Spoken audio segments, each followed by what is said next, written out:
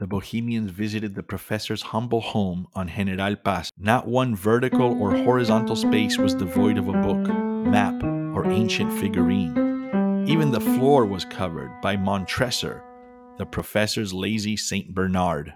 When I was completing my dissertation on the method and the transcription at Cordoba, I heard the most bizarre rumor about a man who was, how can I say this? A man who was, well, in charge of this world. It was said that this man was in charge of the planet's magnetic fields, axis, rotation, revolution, of all the things you could imagine, young men, continued the professor.